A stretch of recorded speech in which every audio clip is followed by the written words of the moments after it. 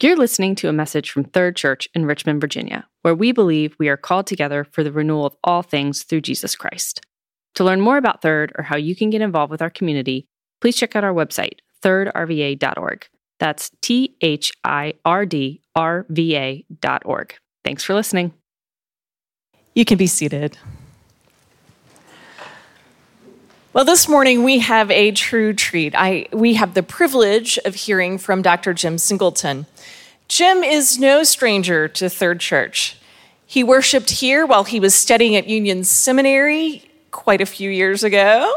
But also, some of you may know his face because he was a frequent visitor while his father-in-law, Dr. Bill Long, was our senior pastor. Jim and his wife, Sarah is also a pastor, are the parents of 2 adult children. They have 3 grandchildren, including a 7-year-old grandson who actually lives with them and seems to share Jim's passion for baseball.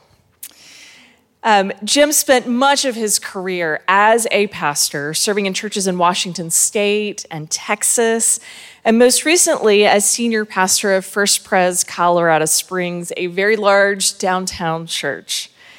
In 2012, Jim and Sarah moved to the Boston area, where Jim now serves as the assistant professor for pastoral leadership and evangelism at Gordon Conwell Seminary.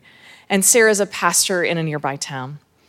Jim is passionate about equipping congregations to revitalize the way they approach ministry. And lots of us here at Third, both parish leaders and other leaders, had a chance to hear from Jim yesterday on that very issue. Jim is also passionate about helping pastors, particularly helping them thrive in this really difficult season of ministry. And he's coming alongside many of them in the Northeast and beyond through his work at Gordon Conwell. And while you may not have met Jim before, the imprint of his life is largely on our congregation in beautiful ways. Our denomination was formed not that long ago, actually, and Jim was a key part of the thinking and prayer and organization behind our denomination. And Jim has been pastoring and mentoring for so many years. He also mentors a cohort of other pastors from across the nation, and that cohort includes our very own Corey Widmer. And one final note about Jim before he joins us. In addition to having an encyclopedic knowledge of baseball history and apparently church history, and being a much beloved professor at Gordon Conwell, Jim might be a bit of a prankster. In fact, he recently received a bit of payback when his students got into his office and flipped all of his books around and filled the entire office with balloons. I got to see a picture of that last night, and it was quite fun. So, Jim, thank you for bringing God's word to us this morning and for the way that you and Sarah have invested so deeply in the lives of so many, including our denomination and Corey. Before Jim preaches, we're going to read the scripture passage together. Let me pray before we read God's word. Lord, you are the living word. And yet we have this beautiful word that you've left behind. Open our eyes and hearts as we read it now. And we pray it in Christ's name. The scripture reading comes today from the Gospel of Mark, chapter 8, verses 22 through 26. They came to Bethsaida, and some people brought a blind man and begged Jesus to touch him. He took the blind man by the hand and led him outside the village. When he had spit on the man's eyes and put his hands on him, Jesus asked, "Do you see anything?" He looked up and said, "I see people. They look like trees walking around." Once more, Jesus put his hands on the man's eyes. Then his eyes were opened, his sight was restored, and he saw everything clearly. Jesus sent him home saying, "Don't even go into the village." This is the word of the Lord. Thanks be to God.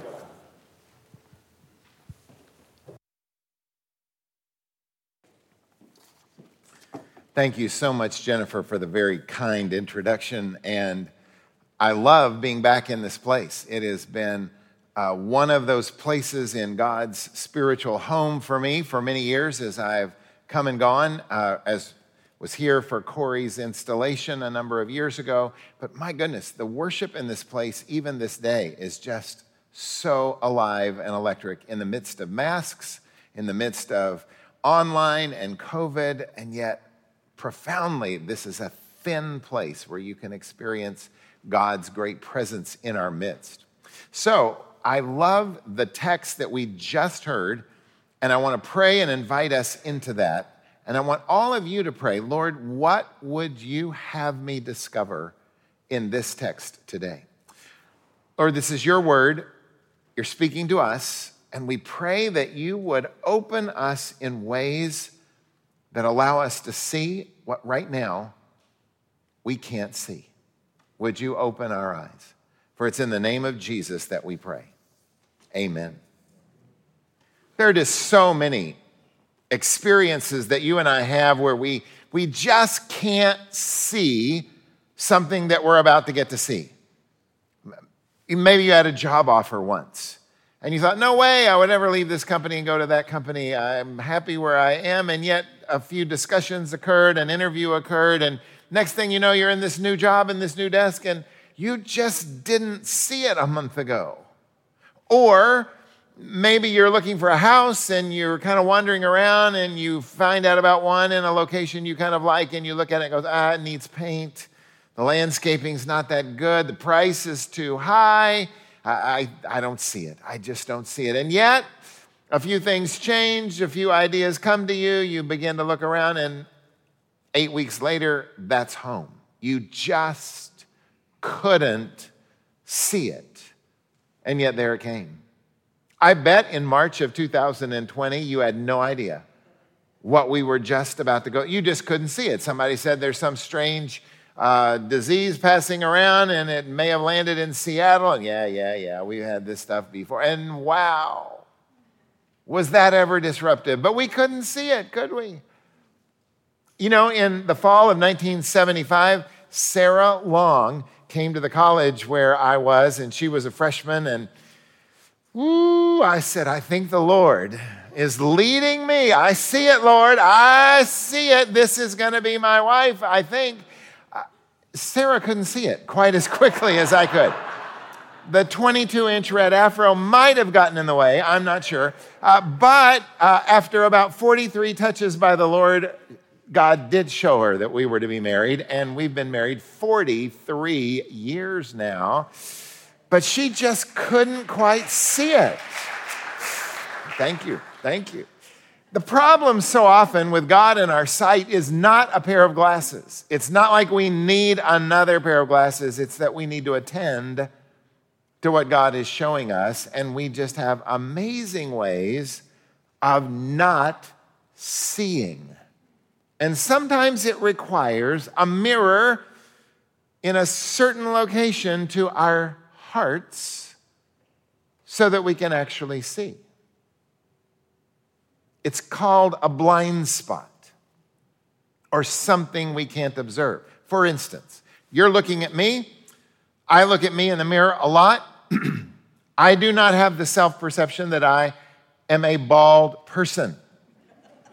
The choir has a very different view of me right now. And they're able to see that right up on top, I've got a yarmulke that is kind of transparent. Now, when I rub my hand over my head, I actually feel hair, but there's not much there. You see, it takes something at the right angle for us to finally see. Our text today is about sight. It's about seeing something that is not immediately obvious. And I want to take you into that text because this is a very unusual passage in so many ways. It starts off with a blind man. There are lots of blind folks in the New Testament. Only one of them, believe it or not, has a name that we now know. That's Bartimaeus. He will be 2 chapters later in chapter 10. There is a blind man who is nameless in John 9 who actually gives us one of the very best lines in all of hymnody. Do you know how it goes? I once was, but now. You know Amazing Grace and John Newton's great hymn. The blind person in Mark 8 is the only person of any disability that Jesus had to touch twice. Is that strange to you? What happened? What is up with a second touch? The story happens in Bethsaida. That's up on the north end of the Sea of Galilee, way up north. Like the lame man in Mark chapter 2, other people bring this person to Jesus. And the other people beg Jesus to touch this man. He does a couple of unusual things. He drags him out of the village to do the healing, probably to avoid distraction. And then he does something that would have been done in that day and time, but seems a bit non-hygienic to us, especially in a COVID crisis. He spits on the man's eyes. I don't think I would particularly want that, but at that day and time, that was quite fitting and quite expected. And then he asks this man a question. Do you see anything? Do you see anything? And the man looked up and replied, I see people, but they look like trees walking around. I see people, but they look like trees walking around. Now, there's a clue there that this man, unlike the man in John 9, was not born blind. It means he has seen people before. And it means that now he is seeing something, but it's not clear. You know, a person has some affinity with some likenesses of trees. There is a trunk. We have a trunk. There are branches. Well, we have limbs. And so, for some reason, as he's looking, I see what is obviously people, but I don't see them clearly. I don't see their distinguishing features. They look like trees walking around. I've felt that a bit in the last year and a half. Because with your masks on, you don't actually look like you. I can't see some of your distinguishing features. How important it is to see nose and mouth and lips, because it adds so much. But you see, in this case, he sees, but he doesn't quite see. So Jesus touches him a second time. And then verse 26 says he sees everything clearly. Everything clearly. I think there is a reason. Mark places the story right here in chapter 8. Because this is really the lesser known passage of chapter 8. The great passage of chapter 8 starts immediately after, where Jesus goes up north of this place to Caesarea Philippi. In the midst of all of these idolatrous issues, he says, who do men say that I am? What's the rumor about me? And the disciples say, well, some people say you're this, and some people say you're that. And then Jesus asks a second question, but who do you say that I am? And do you remember who pipes up? Do you remember who says something at this moment? It was Peter. And Peter says, you are the Christ, the Son of the living God. And suddenly that great big bell starts ringing. Ding, ding, ding. Right answer, right answer. Good job, Peter. And then Jesus goes on to explain what that's going to mean, that he is the Christ.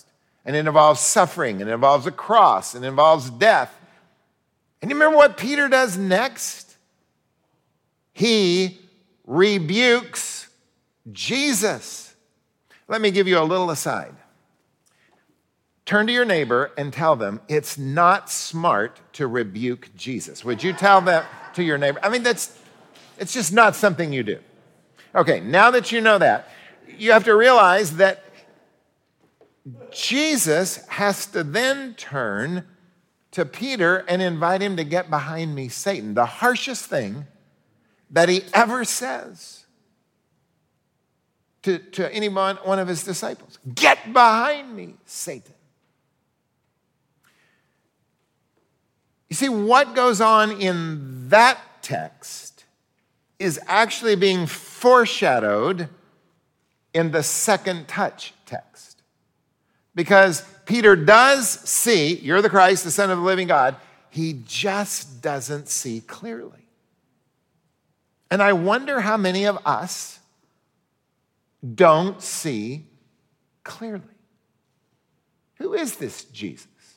One of the great lines that I've loved through the years was offered by Dick Halverson, who was at one point Presbyterian pastor in the D.C. area in Chevy Chase, fourth pres, later chaplain to the Senate. He would say in an evangelistic setting, give all that you know of yourself to all that you know of Christ. Give all that you know of yourself to all that you know of Christ, recognizing that there are going to be times in your life where you learn more about yourself. And there'll be times in your life where you learn more about Christ. And so you've got to give again. That's why I don't normally sing that wonderful hymn, I Surrender All. Because actually I have not surrendered all, and neither have you. So I like to sing, I surrender some. But it just doesn't have the same ring as surrendering all. I intend to surrender all. I want to surrender all. But you see, I still need more touches from Jesus to live the good life, which is the series we're in right now. You might just need a second or third touch today. Is God beginning to perhaps suggest that for you? Now, there comes another moment, and I'm going to weave in a second text here. There comes another moment in Acts chapter 10 where Peter once again is going to have a touch. He has a dream. He's in Joppa. He has a dream in that or a vision, you might call it. He's up on the roof, and he sees a sheet of unclean animals coming down to him in this dream with the words spoken, take and eat. And 3 times he says, no, I will never eat or touch anything unclean. So this little thing is going on in Peter. No. I see trees. I see people, but they look like trees walking around. At the same moment, Cornelius has had a vision that he's supposed to send to Joppa to get a man named Peter who is staying with Simon the tanner. So he sends some people there. Right when Peter has his vision, the door is knocking, and there are people at the door, Gentiles, working for a Roman, asking Peter to come to their house. First answer would be no. Not touching anything unclean. Because you see, at this point in Peter's life, he's never been in a Gentile's house. He's never had a meal with a Gentile. That would be unthinkable. But the Spirit is ready to rip open another barrier. And when the knock comes, Peter goes, he gets to Cornelius' house, he probably eats with him, and he watches the Spirit fall on Cornelius and all in that house. He had to have another touch to be able to see. When you look throughout church history, there is a history of second touches. Most renewal movements are because something was forgotten. The first Great Awakening came when our religion was rather formal and doctrinal and cold and arid, and God breathed life into places through people like Jonathan Edwards and George Whitefield, and in Virginia through people like Archibald Alexander and Samuel Davies, and the first Great Awakening rises up and people begin to experience a faith that they have just thought about in their heads. A second touch. St. Patrick in Ireland was captured by the Irish and put into slavery, and somehow he managed to escape and got back to his home in England. And while there, he felt like God was calling him to go back to those very Irish captors and bring the gospel to them. I might have picked somebody else. But God was opening his eyes to something he had not seen, the possibility of going back to the very people who persecuted him. The Protestant Reformation occurs for lots of doctrinal reasons, but one of the things that happened in medieval Catholicism is that we forgot to really see people. We saw an institution, and suddenly in the Reformation, we saw individuals again in an amazing kind of way. I could go on and on with renewal movements, but we so often need a second touch because a second touch unearths for us these blind spots that we've got that we just don't see. People in churches today are often rather blind about our pride or our greed or our lusts or even our racisms. Last summer, we kind of had to come face to face with, have we missed something? Have we thought it was all solved and it's not all solved? There is a constant sense of wanting to put somebody in some other group that we don't really see. And sometimes that happens economically, sometimes that happens educationally, sometimes that happens ethnically. Do we need a second touch? Could it be us? Because you see, what's so interesting about Mark 8 to me is that it's about actually seeing people. It's about having a genuine interest in people. And some of us on a Myers-Briggs are introverts, not extroverts, and we think we kind of get a pass on, we don't really have to invest in people. I need to go read a book. Thank you. But that's not what the book says. I'm an introvert on a Myers-Briggs. I don't think we always get a pass. I think we're called to be genuinely interested. You know, when Paul is sending Timothy to the Philippians, this is in chapter 2 of Philippians, there is a verse there that's kind of a throwaway verse. Nobody's ever put it on a magnet to go on your refrigerator. But it says, I'm sending Timothy to you soon because he will have a genuine interest in your welfare. And then he says, the others, now who are the others? The others is probably Paul's little stable of other young evangelists. The others are still interested in themselves. Well, you know, if Paul was looking at the stable in which I was in, he would have said that about me. Because I still tend to orbit around my little self. Do you have a genuine interest in other people? That means you see them as people and not as trees walking around. I can just sort of see a bunch of trees walking around. My mother was Dutch, and she loved to shape my life, sometimes for good, a few times maybe not. But here was the drill every Sunday when we got home from church. Every Sunday. She would say, Jimmy, were there any new kids in Sunday school? I go, Mom, I was not keeping roll. I was playing with my friends. Then she would say, picture the room. I'd close my eyes, I'd picture the room. Oh, there was a new kid there. Yeah. Second question. How did they feel? Mom, I am not a psychologist. I don't know. I'm 6 years old. I'm not paying attention to those things. She said, well, were they happy or sad? Picture the room. Actually, they were crying. I remember that now. I noticed. Oh, third question. Was there anything you could have done about it? That's kind of Dutch responsibility, but that's the way we work in that culture. I guess I could have gone over and volunteered to play with them. Right answer. See, I don't naturally have this interest in other people. I am intrinsically self-centered. Is anybody with me on that? Okay, I just want to see if I'm not alone.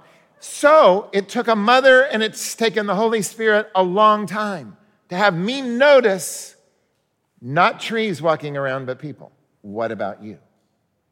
What about you? See, I think this text starts with Jesus wanting to touch us in places where we need desperately to be touched. I can actually picture Jesus walking through this sanctuary and maybe through the living rooms of those watching online and just offering, would you like a second touch? Or would it be a third, maybe? A fourth? Do you need a fourth? A fifth? Would you like a sixth touch? Because I don't think we are finished. I don't think we have surrendered all. I think we've surrendered some. And I think Jesus is beckoning you today to just ask him for another touch that would open your eyes. So we're going to sing a song now about open the eyes of my heart. And as you sing it, would you just be asking in your heart Jesus to come by and just touch you one more time so that you can see the people that God needs for you to see? Let's pray. Lord, let your word now sit in our hearts in such a place that we really have a desire for your touch. And as we sing, would you please move about us by your Spirit and open our eyes? For it's in Jesus' name that I pray. Amen.